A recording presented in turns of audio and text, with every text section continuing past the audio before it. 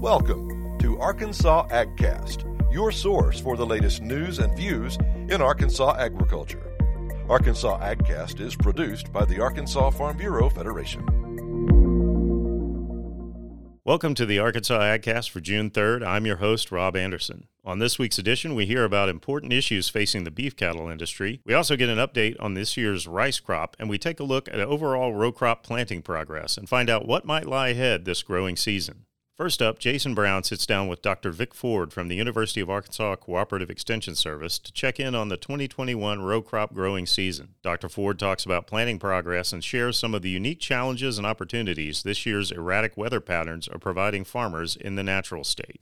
Welcome to the Arkansas AgCast. I'm Jason Brown, and today we have the Associate Vice President for Ag and Natural Resources from the University of Arkansas Division of Agriculture Cooperative Extension Service, Dr. Vic Ford. Dr. Ford, thank you for making the time to join us. If you would, please tell us a little bit about your background and your work at the Extension Service. Well, thanks for inviting me, Jason. I really enjoy doing these things and really hope we give folks some information that will help them out. A little bit about my background. I'm a Northeast Tennessee native. I grew up in the mountains and valleys of Northeast Tennessee and worked beef cattle and tobacco as a kid growing up. I was fortunate to be able to start working for farmers about the age of 12 and been working for them just about ever since. And decided I was going to go to school, and I did not want to work with beef cattle or tobacco as my career. And I got into forestry and really got interested in soils, and actually worked on soils and soil microbiology in my graduate degrees, and was able opportunity to get my start as a extension forester at the University of Arkansas at the Southwest Research and Extension Center in Hope. And actually, as the first PhD faculty they hired there, besides the director, and worked there for 5 years and got a chance to do research and industry for 20, and came back as the director there in 2008. And about 5 years ago, I was asked to temporarily come up and help Dr. Cartwright when he became the director as his associate director. And I've been here for 4.5 years and be 5 years in September, and have the best job in the state. I get to work with agriculture producers in every commodity. And I make the joke about not working with beef cattle, but since I have went to Hope in 2008, I've worked very closely with the beef cattle producers. And those folks are the salt of the earth also. So have a great career and love serving the people of Arkansas. Great. Yeah, I think I remember when you came on to start at the university, and it's been a fantastic to have you here.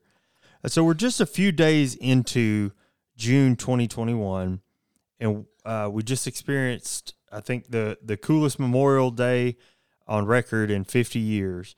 Could you tell us how or if the weather has had an impact, that cooler weather has had an impact on row crop planting season? Oh, that's a $64,000 question. Weather always has an impact on us in any kind of agriculture commodity. But this year has been rather cooler than normal and wetter than normal. And the patterns are setting up very similar to 2012, where we had a very wet season till the end of May and stopped. So I'm hoping the rain doesn't stop, but our cooler temperatures and wetter temperatures have set us up that one is that we're not able to get into the field and do what we need to.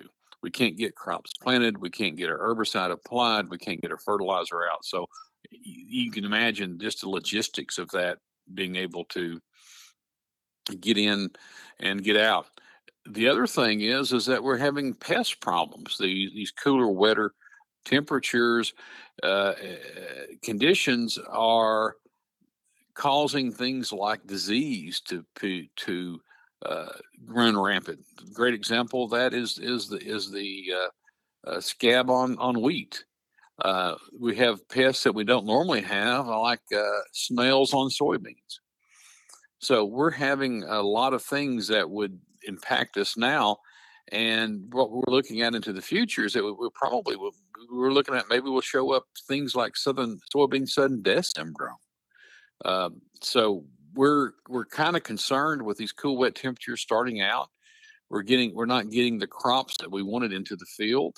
We're not getting applications of the needed things we do to get the crop healthy and growing quickly. So it's been a very good year in terms of moisture, but not a very good year because the too much moisture is as bad as not enough. So I've gone a roundabout on this explanation trying to explain, but it's created some conditions that's going to make it hard to keep the crop healthy for the rest of the year. And with a few exceptions, we're down acreages for all the crops. For example, Jared Harkey was telling us that we may not get 1 million acres. Normally, we're about 1.2 million acres of rice. And I think we're going to break the 1 million acres, which is a very good thing for our rice producers. But it's, again, these conditions have made it very difficult to farm. Yeah, certainly. Thinking about that, are there any crops, adversely, I guess, are there any crops that have seen this weather as an advantage, or any growers that have been able to take advantage of some of the weather patterns this growing season so far? We're looking at 60 to 70,000 acres of peanuts in Arkansas, primarily in the northeast part of the state. A very good rotation crop with cotton because peanuts are not susceptible to root knot nematode. And it's been a needed crop we've had in terms of a rotation. And they've actually, what I have been told by our peanut educator, is that we have primarily got all the peanuts planted. So they were able to get things done and get it out when those conditions were right, but we're only talking, 60 to 70,000 acres. Our intended planting for cotton this year, I think we're pretty close to where we're at. We're at about 490,000 acres. We're down from our 5-year average, but I think we're probably close to what people had planned to put out in cotton this year. That doesn't say that the wet conditions are not affecting those crops, but they were able to get them out. We've seen some diseases in cotton. Thrips and pigweeds are always a problem with early cotton. We're seeing that. We're seeing delayed maturity. Plants operate metabolically by the temperature that they're growing in. So if you have low temperatures, those plants aren't metabolizing as they would normally, and they're not producing the sugars, they're not producing the growth that we would expect. So things are coming out and germinating, but they're kind of sitting there until we get those warmer conditions. And plants like cotton are very sensitive to that.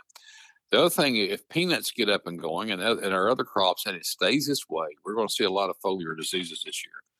So we're hoping that things warm up, things get drier, and get these crops going. But we have had a couple of things that we're able to get pretty close to where we're at. Okay. Yeah. Okay. That's good information there. Speaking of the planting season, and I think you shared a little bit about this on cotton and peanuts both there, but just overall speaking across row crops, how far along are we in the planting season? Sometimes we'll see that those percentage planted numbers come about, and be interested if you have any of that information to share. Well, actually, we're actually looking at, according to our soybean agronomists, at 81% for soybeans. And usually our 5-year average this time is about 74%. So we're a little bit ahead. Folks got out early, but again, this wet conditions are having affected. Rice, we're at 99%. So about all the rice is going to get planted. We're going to have some prevented planted acres, I'm sure, in all the crops, but that seems to be pretty good. Cotton is, like I mentioned earlier, I think we're down about 15% of what we would be normally 5-year average. Corn planting has been delayed, and we're probably looking, down acreages wise, but we're not looking at we're looking at intended planting in March with 700,000 acres. And I think we're probably going to end up at about 500 to 600,000 acres planted before it's over with. Sorghum, we're less, folks were planting really about 100,000 acres. And I think we're going to be less than that, that was expected from that. And of course, our wheat acreages were down. We're down less than 10,000 acres of wheat, I think, this year totally. So again, and that's not really weather related; it's more crop income related. Mm-hmm. But we're looking at less crops, maybe some prevented planted acres, but it's not all bad. But it is challenging out there to get the intended crops out there. Sure. So it sounds like for the most part, we're almost wrapped up with planting season across the board this year. I would think that we would have another month. Then we mentioned that soybeans, about 81%. I think we'll get a lot more soybeans planted between now and the 4th of July, and that's really the traditional cutoff. The thing about planting being later than we would like is that it affects yields. And if we go from this cool period to immediately to a hot period, it's going to be really rough on yields. So we're kind of expecting, not record yields this year, and hopefully we could reach average yields this year. But again, weather, we're looking at a big variable in the weather. And if it gets hot, we're going to be problems. If it stays cool, it's problems. We're hoping for a more seasonal warm up. Yeah. I think that makes sense. Well, we talked a lot about challenges. We talked a lot about opportunities, and of course, it's Arkansas. So we have talked a lot about the weather as well. Let's turn our attention back to your sort of daily responsibilities there at the Extension Service. Are there any projects that you guys have deployed this season that you're particularly excited about? And bonus points if any of those just happen to line up with some of these wild weather patterns that we've seen. We're actually we plan a lot of these in the wintertime and coming up, but I think some of the things that we're looking at in terms of planting timing studies, we got all of our crops have a planting timing study with them that you will plant several dates throughout the early growing season. And what that does is that it helps us estimate yield reduction. And some years, if it's a normal year, generally the earlier you get, the more yields you're going to have. And when you get to May, June, you're going to drop yields. Some years that's an exception if the weather changes to the more favorable growing conditions. Like I said, it doesn't get as hot as fast. So that kind of is exciting because we're adding information to the producers. So, okay, I had to delay planting to May 15th. Okay, what does that mean for my rice production? Or, we're looking at corn and we couldn't get our corn early. If I plant beans now, how's that compare to planting corn? So that kind of decision making tools is really important, and that's kind of things I get excited about. I think some of the work that we've done and educational work we're doing, with some not a little bit off row crop with beef cattle. I've talked to our cattle producers this weekend, and we're having quite a bit of problems with getting in and out of hay fields. The hay's getting too mature, and those that are doing the better job are actually going into the hay, letting it cure a little bit, and then wrapping it in, baling it and wrapping it in plastic and creating haylage. And we're getting a lot of more and more folks in springtime going to haylage. And I think that's a really good program that we're doing. So working with Arkansas conditions as we're making progress in determining how do we become more efficient in these weather patterns and weather conditions, and things such as timing of planting, so things such as creating a new technology such as haylage, looking at new technology of weed control in conditions where we don't get into those fields. I think those kind of things are really exciting in terms of giving farmers options when things that don't go according to plan. Yeah, that's good. I'll have to share that. I was just talking to a rancher this morning. I'll have to share some of that insight with him. He mentioned the challenges of cutting hay with the wet weather. Okay, this one may be a tough one on you. I hope I'm not springing something on you here, but is there a piece of advice that you would offer growers this season? I think the piece of advice is something we talk to growers, and I think the piece of advice is one, collect all the information you can from folks that are seeing things. That I said, get in contact with your county agent, and stay in contact as things become available. We're really trying to keep the technology so that the farmers can make a profit, and we're looking at not necessarily maximizing yields, but maximizing profit. So if you notice a lot of times in our studies that we're looking for what's the critical level of treating for insects, what's the critical level of treating for weeds, and that way we don't do treatments that are that are unnecessary, and it's better for the pocketbook and better for the environment. So my advice is come up with a good program, learn how to do things when they're needed, and make treatments accordingly. A great example is irrigation. One of the best savings right now that we can recommend to our producers is putting out soil moisture sensors and not irrigating according to, well, we're going to irrigate every Monday morning. If you irrigate when the soil tells you when the crop needs it, you're going to save 20% in water, and you're going to save 25% in irrigation costs. Yeah, that's a good one. That's a good one. Well, let's turn our attention away from growers now and think along the lines of consumers.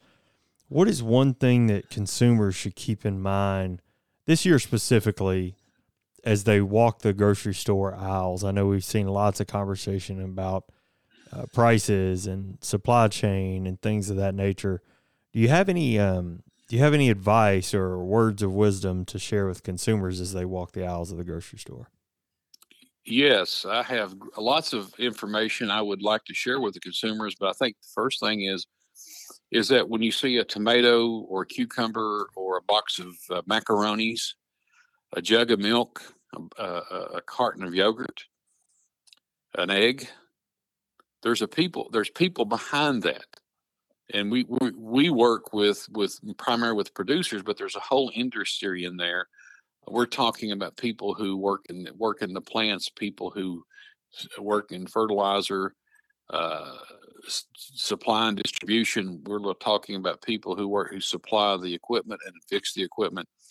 There's a whole economy to get that to you as a consumer, and it affects everyone's economy. So keep in the back of your mind, about if you're paying this for a jug of milk or this for a carton of eggs, that very little of that actually goes to the farmer, but a lot of that goes to this supply chain and processing to get it to you as the consumer. So I think we do to think about that, and I think the other thing we need to think about is that we have the most plentiful and safest food supply in the world and probably in history. And we have people that are dedicated to making sure that you have the safest food supply that we can have possible. And that's supported by research and supported by a whole host of folks to ensure that food is safely into your kitchen and onto your plate, so that we don't have the E. coli outbreaks, or we don't have this outbreak or that outbreak or contaminated food. Is that we work hard to work with producers, and the producers work hard to make sure that food supply remains safe. Okay.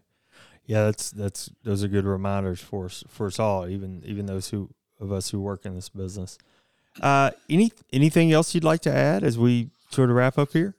Yeah, well, one of the things I'd like to add, there's always meetings and things going on if you're an ag producer, But one of the interesting things that we've got is a whole new industry that's been, I say new, it's been in the state for 30 or 40 years, but we're really getting more and more folks doing things such as small fruits.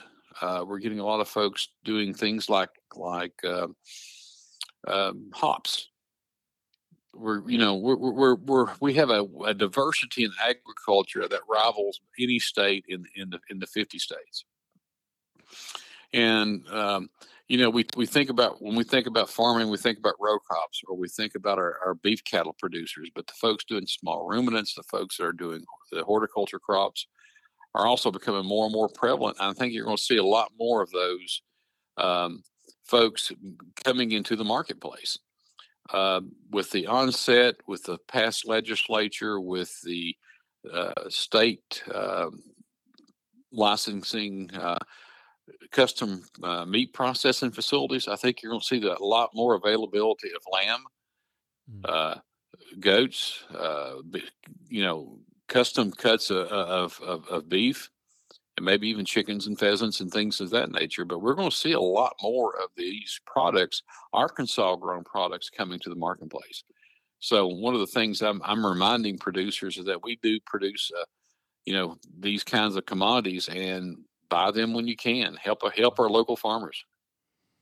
Yeah, that's great. That's a fantastic reminder. Well, this has been a fantastic conversation. Thank you for helping us understand some of the challenges, but also some of the opportunities that growers are going to see this year, which is certainly started off to be adventurous, is what I'll call it, weather-wise.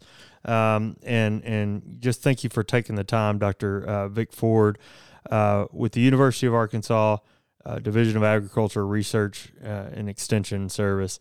Appreciate you joining us and making the time, and we'll talk to you again soon. Have a great rest of your week. And thank you, Jason. Goodbye, everybody. Next, Keith Sutton chats with Jessica Richard, Director of Commodity Activities and Economics at Arkansas Farm Bureau, about important critical issues and challenges facing the beef cattle industry. Welcome to AgCast. I'm Keith Sutton with Arkansas Farm Bureau, and today my guest is Jessica Richard.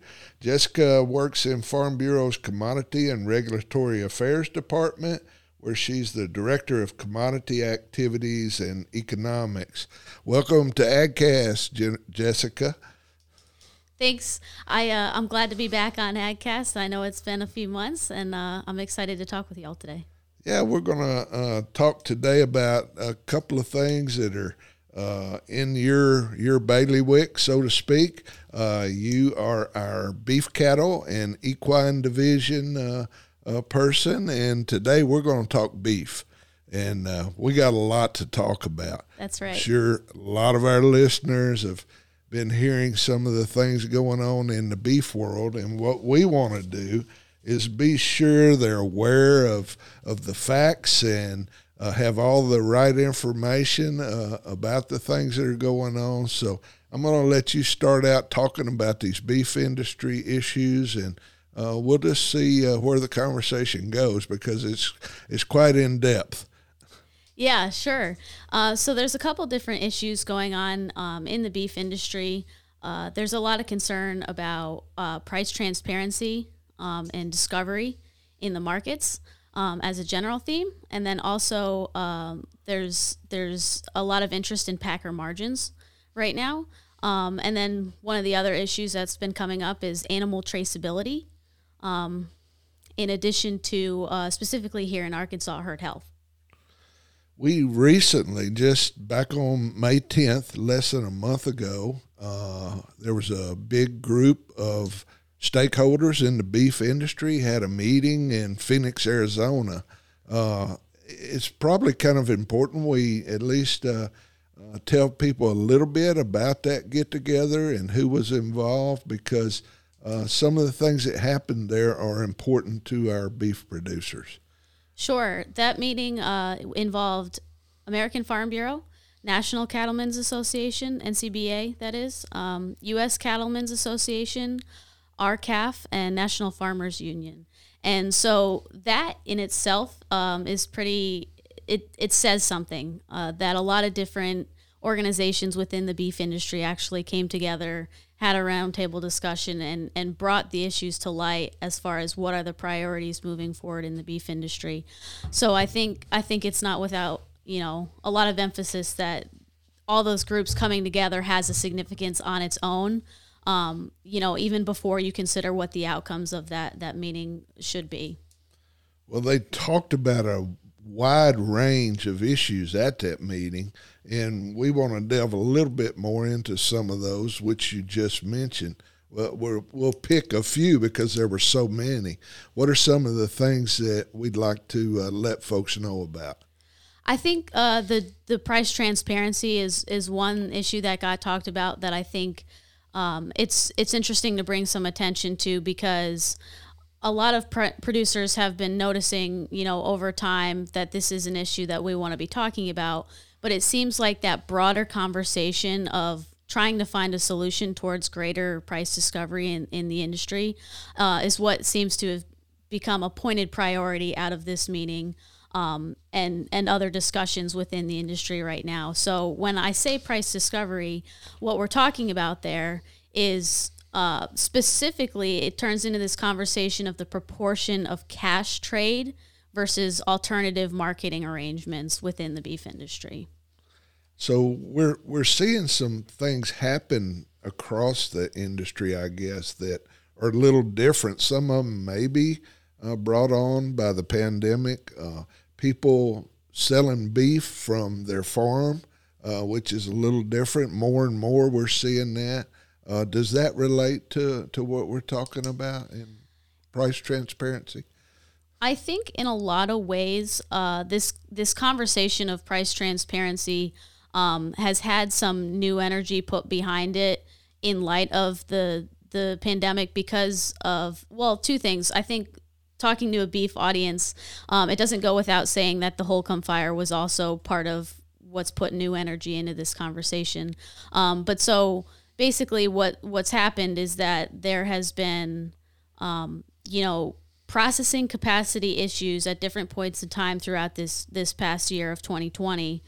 And so what that's done is that it has changed the structure of the marketing margin and how that's distributed on the beef supply chain.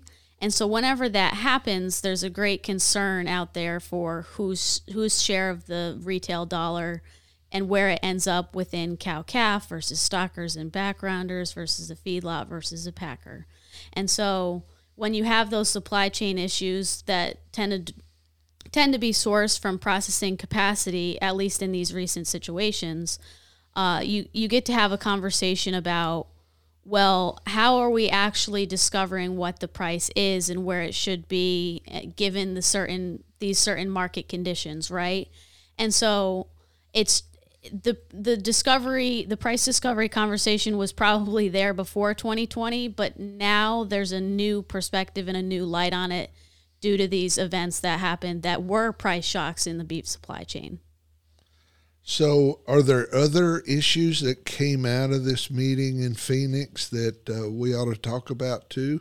That's a big one, no doubt, and probably the most important on our beef folks' mind. But are there other issues that folks might want to know about as well? Yeah, I think the conversation about packer concentration is more pressing than ever, in the sense that this issue has really been brought to the forefront, like I said, from these different events and just the context of where the industry is right now. And I think it should be mentioned that it is a contentious issue. There are many different perspectives out there of how people think about that issue of packer concentration. Can you explain a little more about what we are talking about? Are you talking about where they're located, or explain what that means? Yeah, I can give more context on that for sure. So a great proportion of the beef supply chain goes through 4 different companies' packing facilities. Okay. That's not to say there's one packing facility for each of those 4 companies. It's a little more distributed than that. But those companies have control of most of the beef supply in terms of the processing. Okay. So the question that comes up in those conversations is that too concentrated? Do we need more companies processing beef cattle so that there's a more even distribution of, who's managing that part of the supply chain. So there are issues that come from that conversation about, the question of can that concentration lead to price influence? Sure. That's got to be a big concern for our beef producers, is whether that's happening or not. I guess this conference really maybe didn't produce a lot of answers, but it brought to the forefront a lot of questions that need to be discussed so we do get answers. Am I right? Yes. I think one of the things that the meeting probably tried to accomplish is trying to start to represent a unified voice and a consensus around the fact that these are our questions. This is what we want to move towards finding solutions to, because you can't find a solution if you don't have a pointed question that you're trying to answer and a problem that you're clearly defining. Because if you just want to say, let's revolutionize the beef industry all today, you don't have a clear direction of what that means to do that. Sure. So what do you see happening in the next year or so? Will there be more meetings? Will there be more opportunities for conversation? How do you see us looking in the next 12 months or so? Sure. I think that a lot of those conversations are going to turn into legislative conversations and trying to find solutions that we're coming together in the Capitol around these issues. And I don't have enough experience to say exactly how that will shake out, but more conversations with industry groups like NCBA and American Farm Bureau and those others, but also just bringing it to the attention of the legislation. Well, certainly we should say, you work in commodity and regulatory affairs. You don't sit down at the Capitol having those conversations, but we do have a division here that does that, and they will be certainly talking to our legislators about a lot of these issues as we go forward. Right. So there's another issue that we haven't talked about that's in the news lately, and that's the situation with the big company JBS and the ransomware attack. I'm sure everybody's heard this on the news probably by now, but what can you tell us about that? Because we want people to go away from listening to this having the facts. So what do we know about that, Jessica, and where that stands? Sure. I'll give my perspective, because there are a lot of there are articles out there. It doesn't take 20 minutes to find a couple good articles on what happened over the weekend.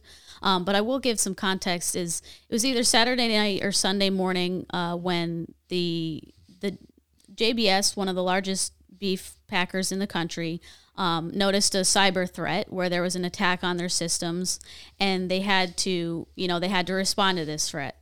I'm not a cybersecurity person. I don't know what goes into all of that. But coming into Tuesday after Memorial Day, there was, it was told that there was a shutdown in their system and they had to return to manual operations. I don't know exactly what that means, but it does mean that they couldn't function as normal. There were shutdowns, and then there was also this big fear of, well, how many cattle are going to be turned away from JBS processing facilities? So that was the big fear. And so the reason that that's a fear, and the fact behind that, is JBS handles about 19 to 20% of the beef capacity, the beef processing capacity in this country. So that's a huge fear then, a legitimate fear, because they're such a big packer and all of this is going on with them. Right. So I think the impetus for wanting to put out information that this is going on is that if it had been 2 weeks where they could not kill cattle, that would be more than a hiccup in our beef supply chain. Certainly. And there would be rerouting of cattle. There would be backup at feedlots. It would be a similar response as to, other processing facility shutdowns that we have seen. But it would not. But this, depending on how long it would be sustained, it could get a greater and greater dire situation. But we have news that on Wednesday, those facilities were coming back online and returning to normal function. So I guess we should say, don't panic. You don't have to go fill your freezer with beef today. We don't want that kind of panic buying going on. That's not something that needs to happen. That's right. I think the consumers should not be worried. I think that there's a greater conversation to be had about cybersecurity in general. I think our country is noticing that in light of the pipeline shutdown. But I think this is just a point of reference in history where we can say ag is no different. We've got to be just as, prudent about our cybersecurity.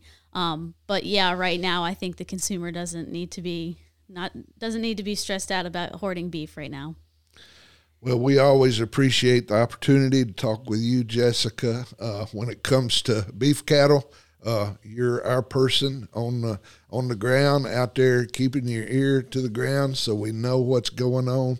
And that's the important thing about these conversations, is being able to get the information out and be sure our listeners have the right information. So thank you again for being with us today, and we'll look for opportunities to visit again in the near future. Awesome. Thank you so much for having me, and I appreciate being able to speak into these beef industry issues because that's, it's a priority of mine, and that's something I'm excited about. So thank you. Thank you very much.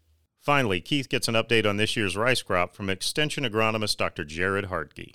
Welcome to AgCast. I'm Keith Sutton with Arkansas Farm Bureau. Today, my guest is Dr. Jared Hartke, professor and rice extension agronomist for the U of A System, Division of Agriculture Cooperative Extension Service. Jared, that's a long mouthful of a title, but basically you got it. You got it all exactly right. Good you're job. The rice guru. That's what I'd rather call you, and we kind of want to update folks on what's going on in the world of rice right now. We're here jumping into the month of June, and just want to let folks kind of know what's going on out there that they need to be aware of. Oh, and I appreciate you having me, Keith. It is right here finally hitting the month of June. It certainly doesn't feel like it outside. No. That's, what is this, 3 straight years we can probably say that? That's we true. hit June and doesn't feel like we've made it. The rice crop out there, we still can't figure out if we're coming or going just yet. And that's reflected by the cool, wet conditions we're referring to about it not feeling like it's June yet. Right. Still so many complaints, a bunch of the rice, not that there was that much planted on the what we consider the truly early side, but there's a good amount of that we caught enough of a window in there. We've gone ahead and been able to fertilize and put some of that rice to flood, cleaned up pretty well, and that was a nice little start. Really moved on to really more of the rest of the rice, moving now into when the bulk of the rice was planted, really you could say around mid-April and beyond. Certainly right.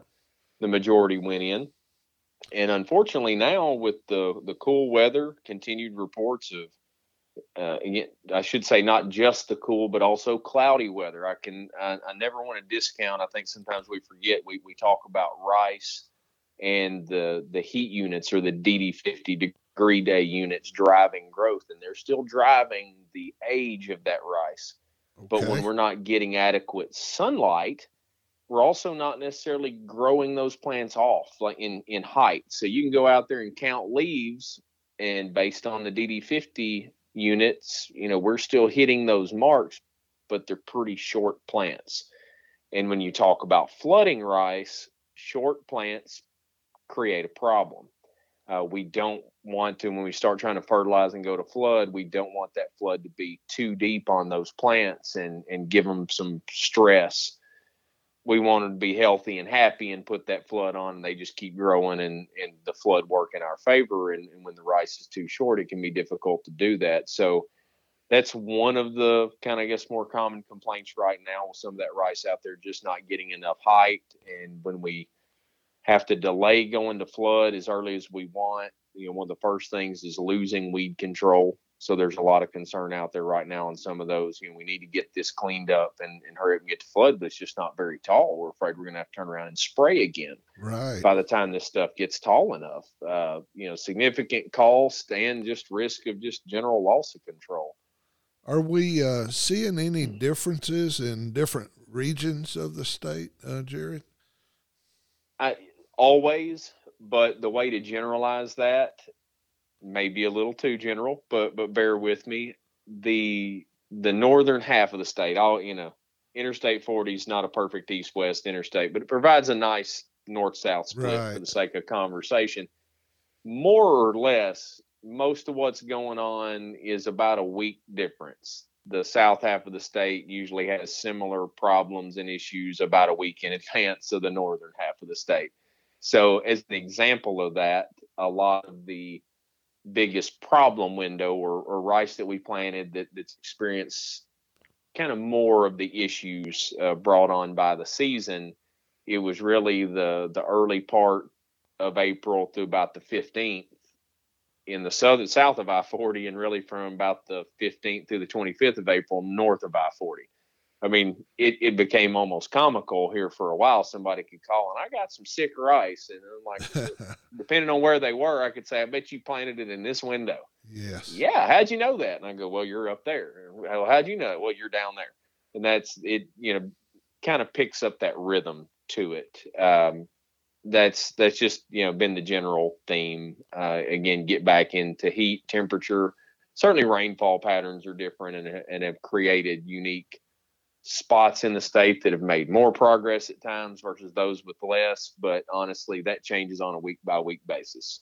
Who caught temperatures and rain and made a jump and who didn't. So we really kind of trying to run through that and beyond that, and the height of the rice that I was focusing on, that we caught that small gap of a dry window when we made it about a week where we had such strong winds for that week. We made a lot of progress on a variety of things, but then needed a rain because we dried the soil out. Well, wishes do come true, and sometimes you wonder if you wish for the right thing, because now it largely went back to not stopping again, and we went from 85 to 90 degrees and fairly windy, saying okay, summer's finally here, to the rain came back and now we've knocked temperatures back down, and now we're in that battle of rice that again may be of adequate size and age and is otherwise in good shape, needs to be fertilized and flooded, and it's wet ground and flooding and water on fields and coming off, and just starting to get into some of those management nightmares that quite honestly could just be cured very simply by suddenly being 85 plus degrees and sunny for a week, and everything simplifies itself. And then it turns around into there's just not enough time in the day to get everything done we want to. But that's a better scenario than right now. We don't know really which way to turn at the moment for handling some of these. I mean, we certainly are giving growers and consultants guidance on a situation by situation basis, and we hope they continue to call us specifically on those as we try to work our way through these problems. But I mean, the overall, condition of the crop is very good to excellent. Good. I mean, there are always fields out there, it's just that normal time of year. You're going to have problems, but overall the crop looks very good. We're still pretty much on time. All of the rice that's been taken to flood so far and been fertilized is really has a great look to it at the moment and is taking off very well. We just have so much still to go that we're right on the cusp of being able to do it if the weather will give us the window. And it's not looking great in the immediate future either. Yeah, it's looking pretty rainy the next few days, maybe spotty here and there. Yeah, a lot of us, I think, over the past day or so, we're expecting 1 to 2 inches. So, maybe we'd get an inch out of the rainfall event. Well, there's plenty of places that got 2.5, 3+ inches of rain. out of this most recent one. So we're, suddenly here we are backed up all over the place. And I don't have too many reports. There were some heavy times of rainfall, but it wasn't like it all came in one super fast drop. So not too much concerning reports I've already gotten about blowing out levees or anything. We did have some of that a little earlier in the year, blowing a few levees. I think right now we're certainly wearing on them, but I think we're at least okay there so far. We don't need to get too much of a start on that, but That's good news. That's the one positive. Good news. Yes, and I'm forced to reflect back to last year, and I forget the exact date. I would have to look it up, but it was Tropical Storm Cristobal that came across us right about this time last year, and how quickly we all forget that happened about this time last year. Was still this kind of stuff in the forecast, continued wet look to it and everything, but that happened, and then the majority of the Delta didn't get much appreciable rain for about the next 6 weeks following Cristobal blowing through, and we had a really good run. It never got too hot or anything, but it was nice and warm, and finally got free of the rainy period, and we really got off rolling. So I'm not wishing for a tropical storm to come in that early again, but we need something to bust up this pattern and allow us to get on a run. One of the things you and I have talked about a couple of times over the past few years is row rice. Is it affected differently, and are we seeing a lot of row rice being planted this year? Oh, absolutely. So we estimated 15-16% of our acres last year were in row rice. I expect a very similar percentage. I mean, our total acres are down this year. That's not news to anybody. So, the total acres should still be down a bit as well. But percentage wise, jockeying for position with corn and soybean, that row rice ground, stuff like that, I expect there to be a shuffle, but to ultimately come out a similar percentage. But it's got some of its own, again, pros and cons and even issues for the year. So I mentioned like some of those high winds we've had earlier, sustained days of pretty high winds, and particularly when they start coming out of the north. You've got a cool air and extremely dry air. A number of calls all the way from Missouri down to Louisiana of those bed tops drying out really rapidly compared to the furrows, and you're getting salt wicking to the top and trying to kill the rice. And the crazy thing about it with row rice is it usually takes quite a bit of salt content wick to the surface. Basically, the gist there is when you get into row rice. So when you take like drill seeded flat, rice, you got those flat patties in between levees. Most of the time, even a mild salt content, it just doesn't do anything. Everything's pretty flat, so it evaporates out pretty uniformly. And when I say evaporates out, as the moisture evaporates from the soil surface, it leaves the salt behind at the soil surface, and that's what leaves it right in the root zone for the rice, and that's what'll make them sick. But on those flat patties, it's all pretty evenly distributed. Nothing in most cases gets too built up. There are certain hot spots that have a lot of irrigation water, so they have annual issues, but that's not true for most areas. But when you move in that row rice, basically those beds are a bunch of little levees, so the furrow bottom stays really wet. And so it's not evaporating there and leaving the salt. It's all coming out of the bed tops and depositing the salt up there. So you get these healthy furrows and rice dying up on the top, and you really need to dry out the furrows too, so it'll stop accumulating there, or get some rainfall, something to shut it down. And like I said, we've seen that happen, and the quickest solution is for the wind to turn around, the weather to change, and it'll help alleviate the problem. But that's been one of the unique factors that's gone on with row rice since we really started picking up on it, as guys started figuring it out, that even with no history of a salt problem, and arguably really not one there to speak of when conditions go the right way, those furrows holding water can create a problem for those bed tops and the rice on it. So that's been the battle so far. I guess basically we need to cross our fingers, hope for a little warmer, sunny weather. That would be what we need for our rice farmers right now. I think most all commodities would be just happy if we got our wish. Yeah, sure. On the rice side, All everybody the way could around. agree with it. Yeah, I saw too many soybean fields this morning with water backed way up in them. Yeah, absolutely. And nobody's too happy about it at the moment. It needs to get going fast for them as well. Well, we always appreciate you taking time to kind of get us up to date on how things are looking around the state, and want to give you the opportunity to let folks know how do they find more information if they should need it. I know you're putting out a regular rice report now for the folks that need it. Would you like to speak to that before we give it a go? Yes, yeah, I'd be happy to. So for more rice specific information, you can go to uaex.uada.edu/rice, and that'll jump you to the Extension Rice page where everything's on there, including copies of the links to the newsletter that you mentioned. If you want to get the weekly rice newsletter, again, mostly geared toward production issues, but also rice markets and things, you can send an email to rice@uada.edu, and we can get you signed up for that as well. And certainly, I think all my contact information is pretty easily grabbable, but Yes. and including on the Extension Rice page, so everybody can feel free to reach out to me with any questions or if they have trouble finding anything. We always appreciate it, Dr. Hardkey. Thanks for taking time again today, and we'll look forward to an update sometime in the near future to see if our wishes came true.